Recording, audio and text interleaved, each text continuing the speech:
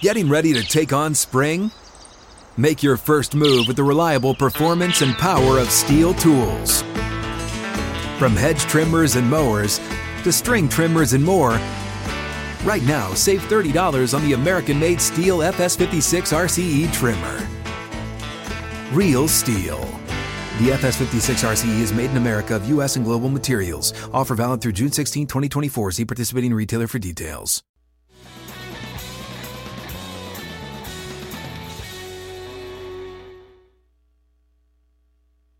Tennessee Power Hour, final hour, Monday edition. Glad you're with us. Crew's all here from 6th and Peabody with Yeehaw Beer, Old Smoky Moonshine. You can join us on social media at Outkick 360. You can also chime in on the Facebook page, YouTube channel as well. Just search out Outkick 360. Titans win 34-31 in just a crazy game in Indy. No one's seen anything like that. And now we're going to see life without Derrick Henry in the Titans' backfield. Jones fracture is the report, confirmed with an MRI that he will need surgery on the fractured bone in his foot, his right foot. That will take place tomorrow. The Titans have signed Adrian Peterson. AP, yes, that guy.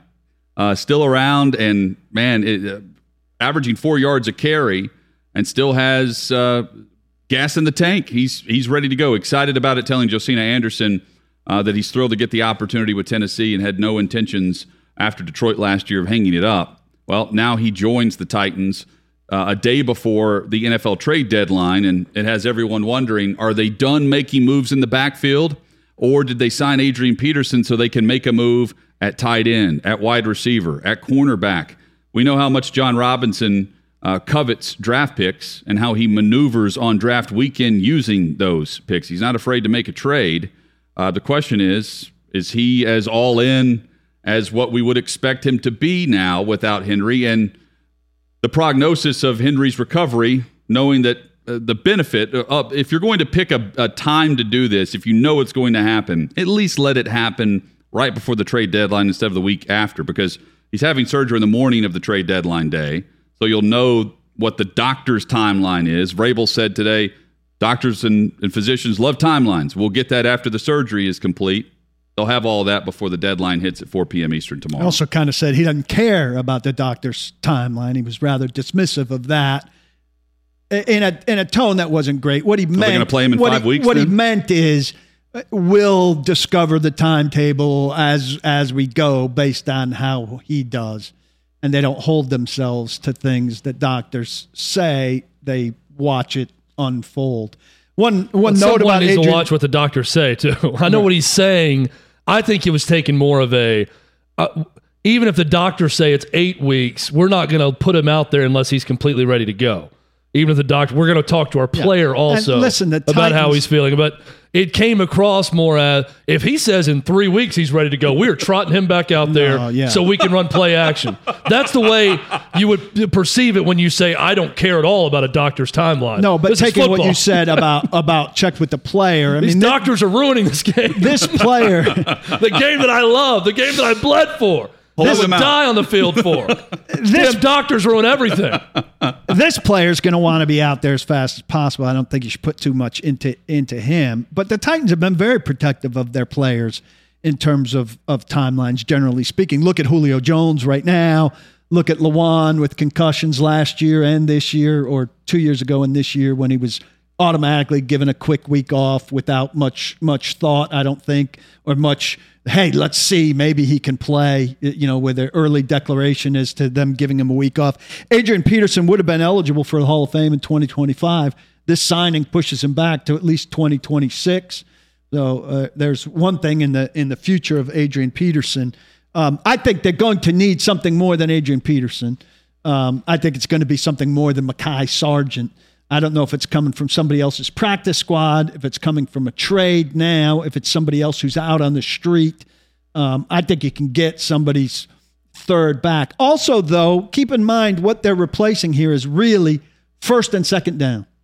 Mm-hmm. And so while it's a big workload in terms of the numbers that Derrick Henry put up, You can divide it 2 or 3 ways. It's not a third down job, generally speaking, though third and short he's been on the field. We've well documented, Hutton has, just how much they use Jeremy McNichols, though he's only carried the ball 7 times.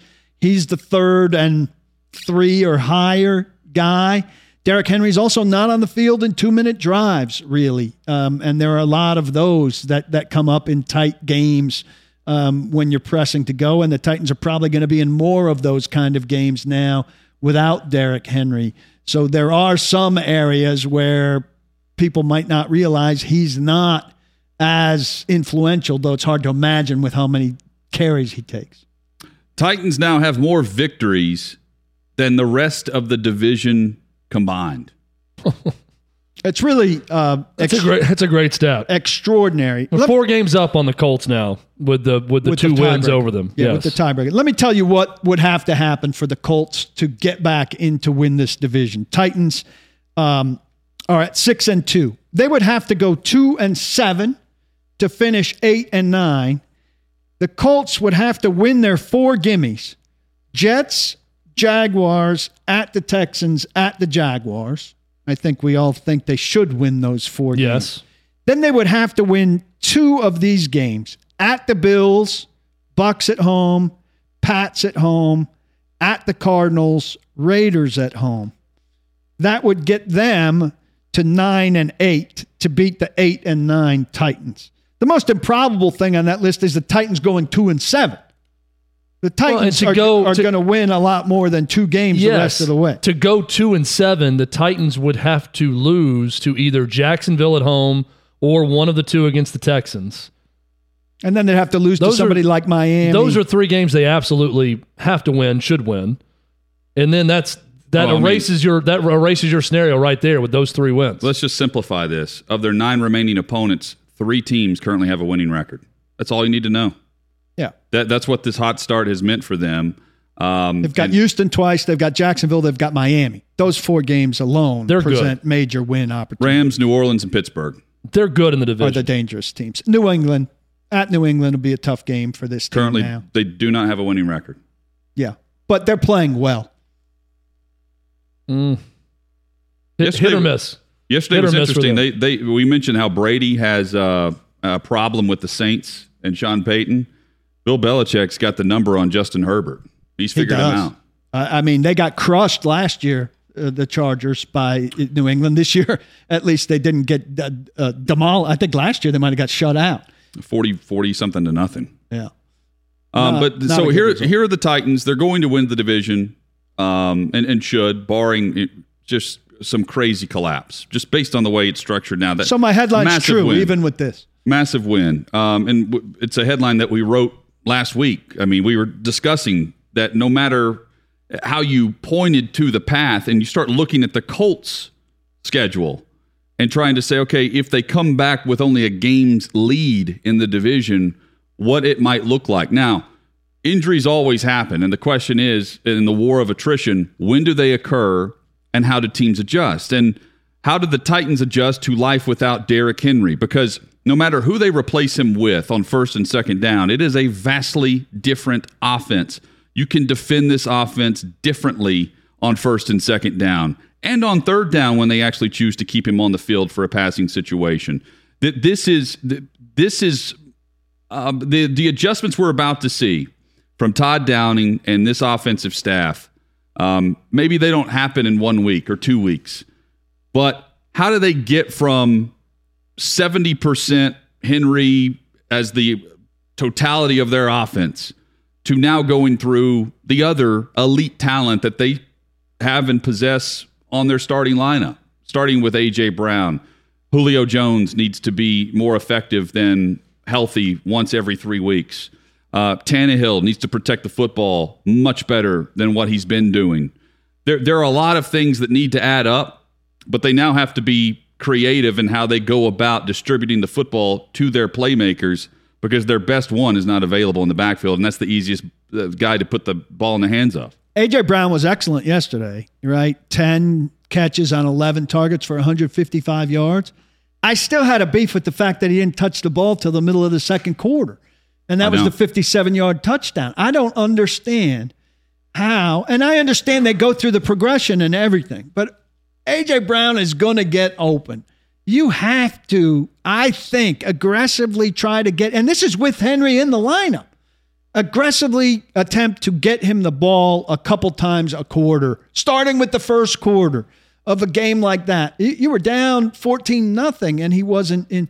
They had one series, God bless them, they went down and scored where they threw to tight ends.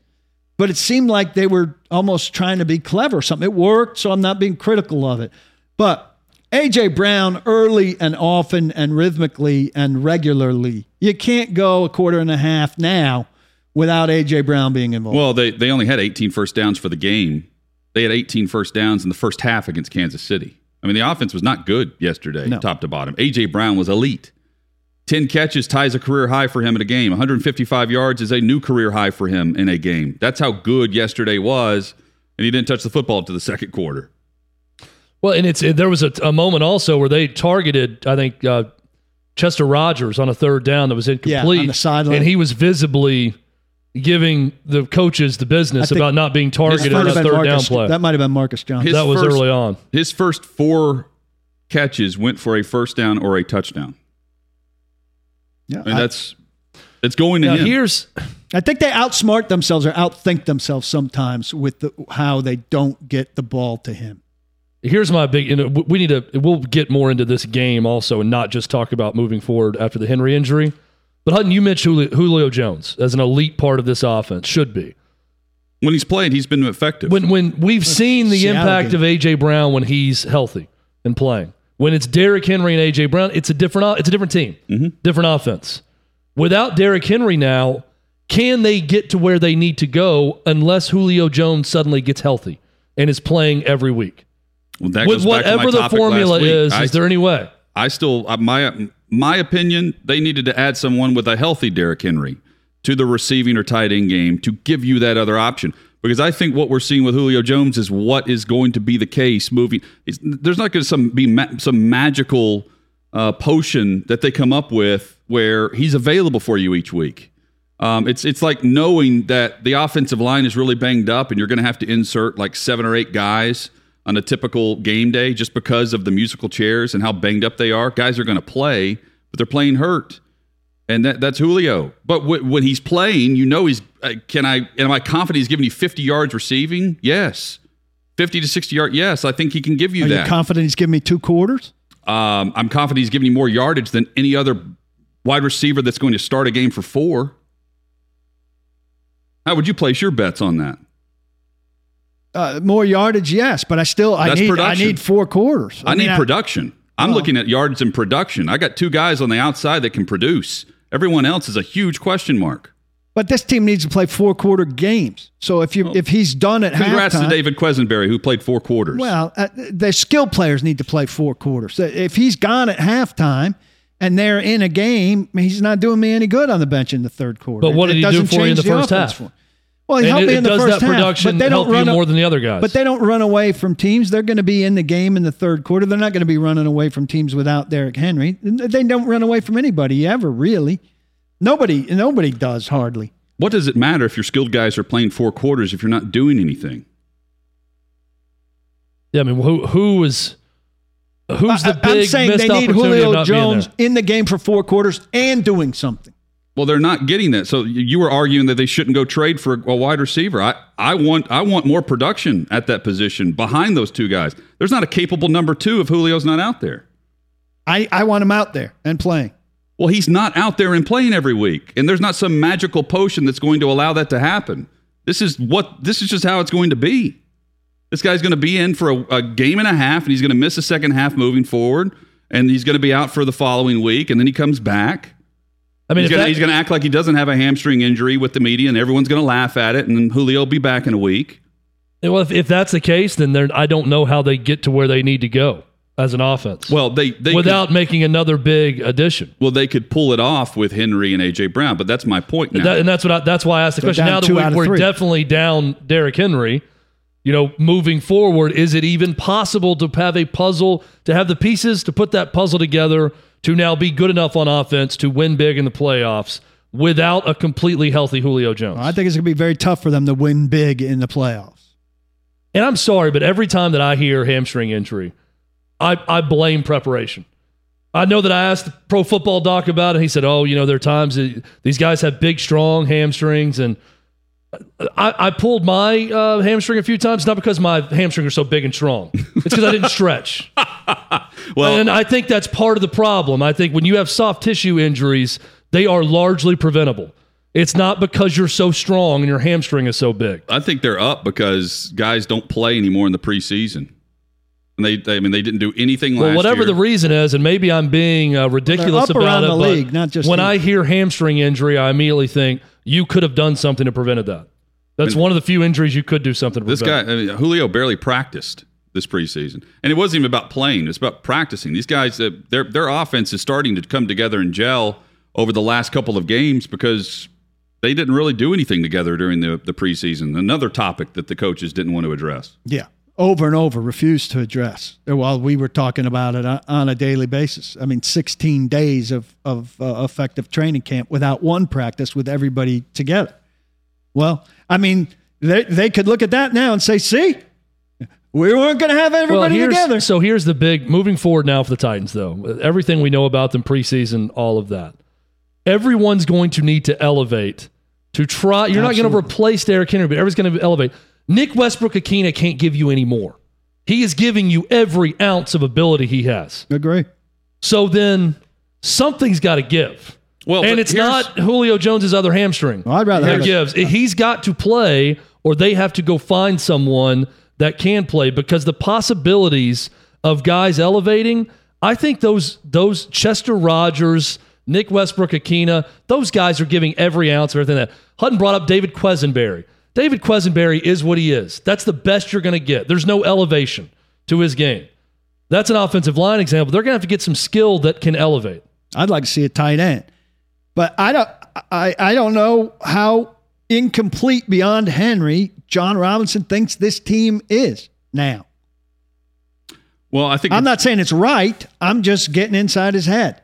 They've just won 4 in a row. Now he lost his stud running back. Just less than 24 hours to determine the moves that need to be made to structure this roster to go win in January. I have maintained this for months. This goal has not been set on winning the division. This is about making a run in the postseason. So the 6-2 record right now, that should be 7-1, has allowed you flexibility to not have Julio Jones every week and drop a game here or there and still win a bad division. That is the luxury that they're in. This is not about winning a bad division. This is about making a run and being a Super Bowl contender. Yeah. Well, all they're assured of now is winning a bad division. They are assured of making a trade now if they'd like to. And by tomorrow at this time, they will not be allowed to do so. That's my point. You have an opportunity to make a roster move to strengthen what is a weakness. And the weakness is when you don't have A.J. Brown and Julio Jones, without Derrick Henry, all you have is A.J. Brown. Tight ends aren't really stepping up. You've got a bunch of number 3 wide receivers at best who are maxing out or not meeting expectations. And beyond that, you have Ryan Tannehill's now turning it over and throwing into triple coverage. And he has a sore neck because he's getting hit so much. In a way, Hutton, what you're saying is it's almost, if it's going to happen, it was a blessing to happen before the trade deadline. Oh, it's definitely a blessing to happen. So where now you have to go make a move. But I would rank it right now, running back who wouldn't be very expensive and tight end. Those are the moves. And maybe cornerback. Or find a way to pull off a deal like the Rams did with Von Miller. There are ways to get really good players that's not that expensive. Well, they don't have a second rounder to give, so the Von Miller return is already half gone. Coming up, we examined the game that was just pure craziness towards the finish. And look, the Titans, also to their credit at 6-2, they have had players step up in some key moments. Their defense needs to receive some credit today with all the attention on Henry, and rightfully so. The penalties were awful. But what they did, aside from the penalties, won them a big football game that allows them a little breathing room when their best player just went down for months. That's all straight ahead on Outkick 360.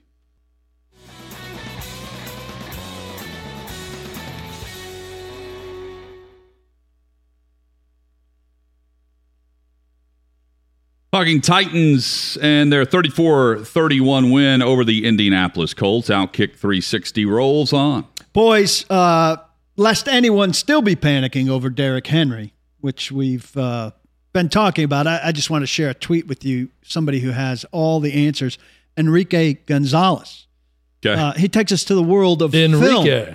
Takes us to the world of film. Titans need to watch the movie Friday Night Lights. Same thing happened to them, but it didn't break them. Also, they need to watch Remember the Titans. Both true stories. So hopefully Mike Vrabel, I can get this to Mike Vrabel to just have a screening of these two films. Everything will be fine. Would you have pointed this out if this guy subscribes to your site? I have no idea if this guy subscribes to my site. I thought whether he was being funny or serious is kind of pathetic. Surely he's being funny here. I hope so. I don't know. The wording makes it sound like maybe he could be. It is so. I know this now. I know it every time that I tweet something out. But the lack of comprehension from people on what is meant to be funny and what they find to be serious is at an all-time low. I think this guy's probably being serious because he's probably just a huge fan that's getting emotional.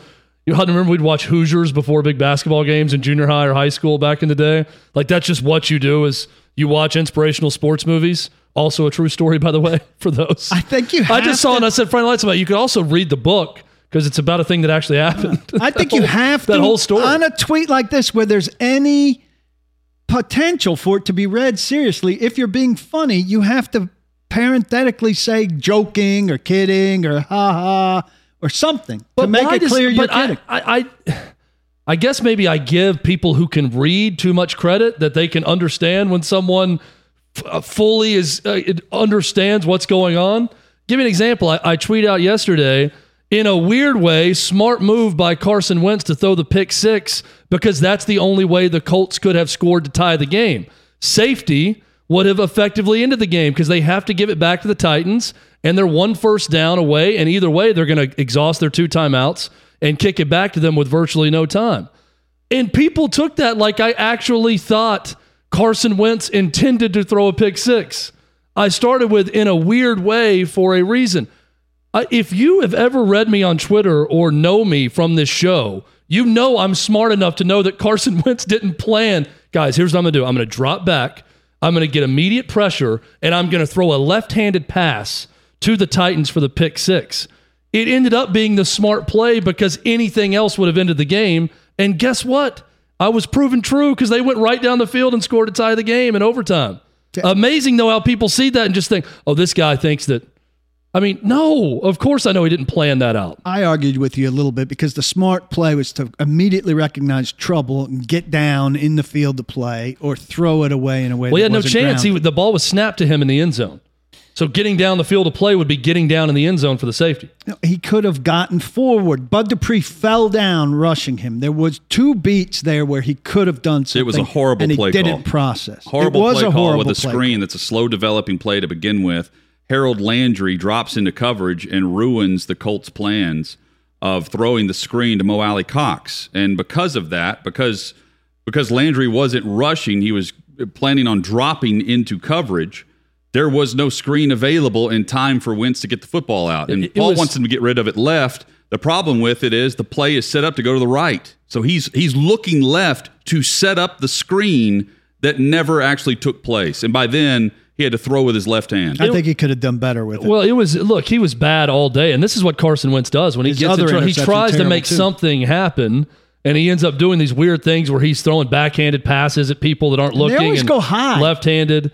Well, that's what he does, though, when he gets in trouble. Is he tries to do anything he possibly can to get rid of the ball. That's how he's made, turned into a pick. But he's made millions off of throwing high passes. He gets away with this because the rules are set up, guys, for the quarterback to do this. The rules are against the defensive backs, and because he throws such a high pass, by the way, always underthrown on purpose. Yeah. Because receivers are trained with Carson Wentz to come back to the football. And then you're screwed because you're getting a defensive pass interference. I think Amani Hooker's got to find the ball and do better than he did there. I understand there were a lot of penalties called in this game, and a couple of them were questionable. I think Jeffrey Simmons should not launch himself into the back of Michael Pittman. I agree with you. Whistle or no whistle. 4 guys are holding up the player. He's coming from the other direction. That is the very definition of unnecessary roughness. Two things it's not are true. necessary and it's rough. Two things are true on this play. The refs have to do a better job of blowing the play dead when a guy's in the grasp of 5 defenders being thrown back. And Titans fans are really doing some mental gymnastics as they try to look at that and act like, you play to the whistle. Jeffrey Simmons had no reason to launch his full body into a guy's back who's being pushed into the backfield by 4 of his teammates when he runs across the line. He knew he was trying to get a cheapie in before the whistle was blown, and he deserved the penalty for it. Also, refs got to do a better job of blowing the play dead, but it was unnecessary. I will say the rules... And it was a dumb play in the moment, especially when your team is off the field. The rules contradict themselves on this, though, because if that was an offensive lineman could have drilled his running back in the back the same way. I agree with you. Push him forward. So if this is all about health and safety, that makes zero sense to me. I think in also, general, Byard, they need to do a better job of just stopping plays when it's like Vrabel that. said of Byard's penalty, well, he prevented a touchdown, which is kind of a ridiculous defense. Byard said he was writing his apology speech for a play that lost the game. It saved a touchdown because the guy got way behind him. So defend it better. You can't let somebody behind you at that moment in the game. It saved a touchdown, which was scored on the next play. Byard was completely apologetic and remorseful about that play. Saved a touchdown for a defense that is great on the goal line, Paul. True or false? True. But so give up the touchdown or take the DPI and make them run another snap with your guy, Carson Wentz, who wants to throw left-handed. Yeah. At that point, commit the penalty, but don't let the guy behind you. And he made the play that redeemed himself, which was great. It was a great story all around. But they committed too many penalties. It was that crew calls too many penalties, but they committed far too many penalties. I heard a lot from people. This crew calls so many penalties. On replay, I saw a lot of holds. Yeah. I mean, I saw a lot of holds and defensive pass interference calls. Probably got away with a couple of PIs in the first half that didn't get called. It's just it did get to the point though where and I agree. I don't have a big problem with many of the DPIs that were called on the Titans. How could you? I mean, but it also it's bad when and then the penalties again they were the right calls, but when you see it so much when you're the Titans that even on a good defensive play you're seeing it. You know what I mean? Like you're waiting for the flag to come out. I don't know that's the spot you want to be in when you're viewing a game from that lens. And Jay Feely was all over Amani Hooker saying that he got in early on one play. I thought it was the perfectly timed play. Bang, bang. And on review, he was right. He got in a little bit early, but I'm glad they don't call something like that because it's so bang, bang, and he broke it up that you don't want to see that happen over and over again. Entirely. It's a bang, and I bang. would have said the same thing if it was the Colts on the other end of it. I mean, it looked in live action like a perfectly timed, great defensive play on a pass. But the whole strategy from the Colts of just throwing it deep, throwing it short deep where the guy's coming back and you get the DPI, it's a smart strategy. You can hate it all you want, but the Titans were committing pass interference, and it's a smart strategy. And because of that, they went right down the field after the pick six and tied the game and got it to overtime. Well, despite the penalties, they won this game because of A.J. Brown and because of their defense. This defense faced 51 passes and allowed only 27 completions. That's their second best effort of the season. We said that we wanted that they would want Wentz to throw a lot. They didn't sack him a lot, but they certainly saw a lot of balls hit the ground.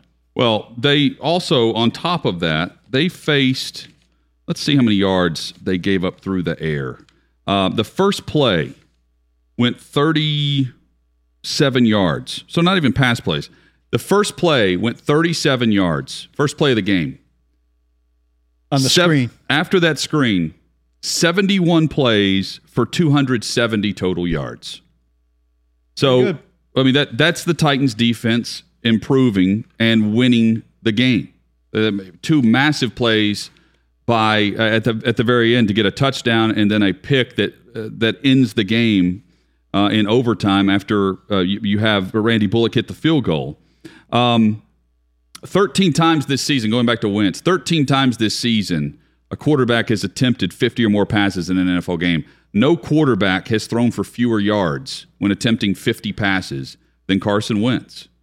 And this is a depleted secondary. Pretty impressive. This is against a depleted secondary. I thought all things considered, with all the penalties, and you can say, well, there were too many or there were just the right amount based on what the Titans were doing, the defense still stepped up and forgot about whatever happened the previous play and continued to make big plays. And the defense needs to keep going.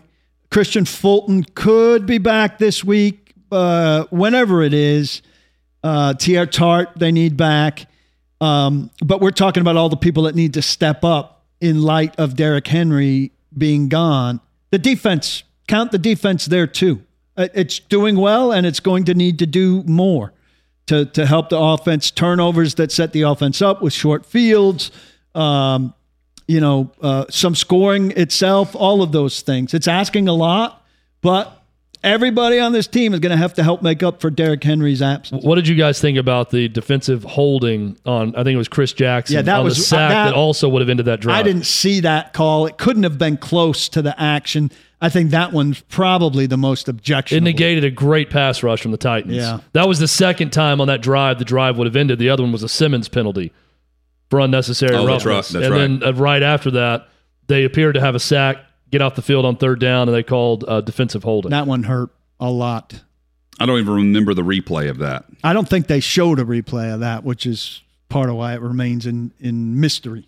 Mentioned a lot of the talk today is about replacing Derrick Henry, and that's fair. I think another way to phrase it is, how does without Derrick Henry, how does Ryan Tannehill and A.J. Brown, how does that timing and rhythm, which has been elite, 18 catches on 20 targets over the last 2 weeks, how does that continue without Henry in the lineup? Because the trio was elite whenever they target AJ and when they were handing off and doing play action with Henry. How do you keep that going without Henry in the lineup? So it's not about, to me, replacing the yardage of Henry. It's replacing the idea of a potential first down type run with whoever's behind you. Well, again, that front seven is not going to be hesitating on that stuff. And so your offensive line, which is really a run offensive line that does okay enough, right, in pass protection, is now going to be straight pass protecting more, or play action pass protecting that's not a believable play action anymore. More burden on them. Are they up for it? We're going to find out. David Quesenberry, who we've talked about a couple times here kind of jokingly, well, he's surviving because he's a sufficient run blocker who can do okay in pass protection because things are based on the run. Well, things are a lot less based on the run today than they were yesterday. Well, even though things were based on the run, you're giving the offensive line too much credit here. They still gave up 20 sacks when things were based on the run. 21 sacks. Well, they've settled down. They've gotten better. Settled down, but again, it goes back to Tannehill's he's getting rid of the football extremely fast. We noted that last week. And I think the other part of this is you had teams that were run blitzing on downs where they decided to throw on first and second down off play action. Yeah. So that you took advantage of it. And now Nate Davis has a concussion. Is he out of protocol? Well, Radens or was is not good. Radens in there? And then you're in even... Radens was not good yesterday. Yeah. Not good. And Vrabel gave a thing about, well, he's making progress, and as long as a guy's making progress, and I'm thinking, man, you're talking about a second-round pick in the middle of the season, and you're giving him a gold star for quote-unquote progress. How is Tannehill's progress with the sore neck? What did Vrabel say about him today? He indicated he's okay, but I'll thought he was surprised concussed. if he's not on the injury report. Initially, I'm not saying I saw signs of. I thought with the way he hit his head and how he's staggering off to get up slow, he's just sore. Called for help. Yeah, right? no, he's just sore. But like to the sideline. I'm thinking, man, what is he? Does he know where he is? Like legitimately worried about it. Did not look good. I thought of you guys as soon as I saw that, because we've talked time and time again about how when the sacks were really bad, we said that's coming. Like, expect it. Well, even without the sack, let's go back to that. So you're saying they're doing better. Without the sacks, he's still taking hits. Yeah. But overall, it's better. The hits are down, too. Well, the sacks don't put you in third and long, but you're still taking a shot on the quarterback. That's why I made the point I did on, everyone knows it's a pass with McNichols, because you can just tee off on the passing quarterback, because whoever's in the backfield, you know is not going to get a handoff on any fake, right? So it goes back to just another hit on your quarterback.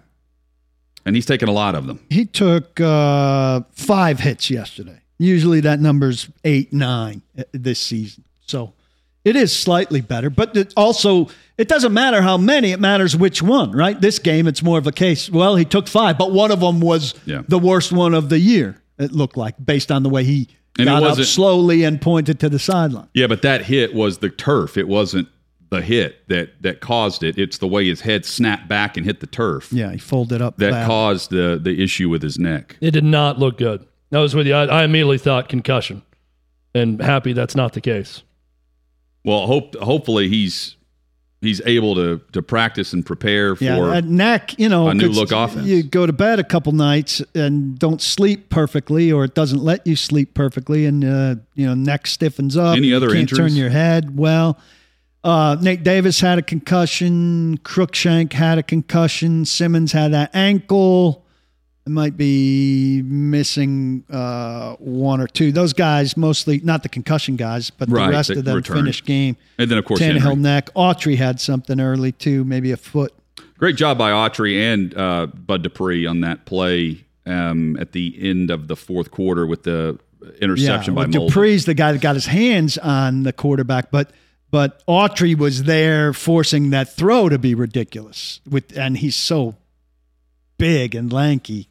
2 straight games where both of those guys have come up big. Dupree really has, since he talked about his injury and got that game or 2 off there, he's much more himself now. And you can see what it is that made him such an attractive free agent.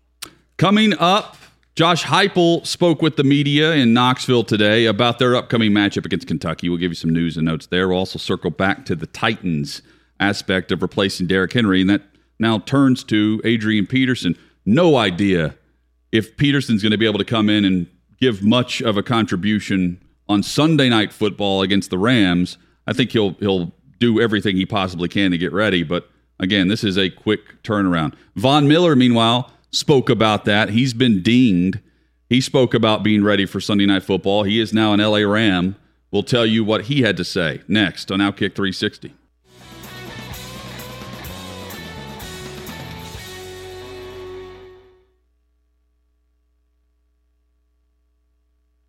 Titans have officially placed Derrick Henry on injured reserve. Daniel Munyer, the backup center, has been designated to return from IR to the active roster. Need him snapping like he did in training camp.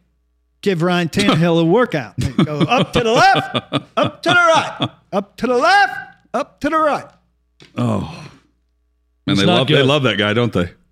The guy cannot snap his way out of Nashville. Why? I mean, he must really know the playbook well. Brewer is ready. That's always the rationale behind bad players being on. The guy really understands the playbook.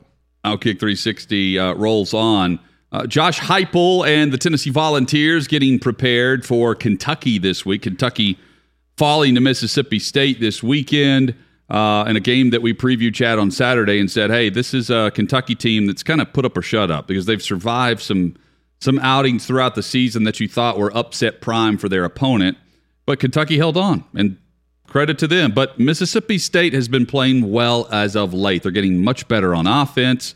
Despite not having much of a run game, it was a passing performance that Kentucky and a quarterback and wide receiver tandem and a head coach that they had not faced and been threatened all that much to this point. And it was a lot different on Saturday where Mississippi State controlled that game in Starkville. And now Kentucky limps back to Lexington, albeit it'll be a packed house and a chance for Kentucky. They feel just as optimistic as Tennessee fans do about winning. I'm excited about the matchup and the atmosphere. Josh Heupel should be too. Yeah, and forecast right now in the high 20s, upper 20s Saturday night in Lexington. This game is always seemingly freezing cold wherever it's played. Rogers, or if not freezing, just real cold and rainy. Yeah, one of the two.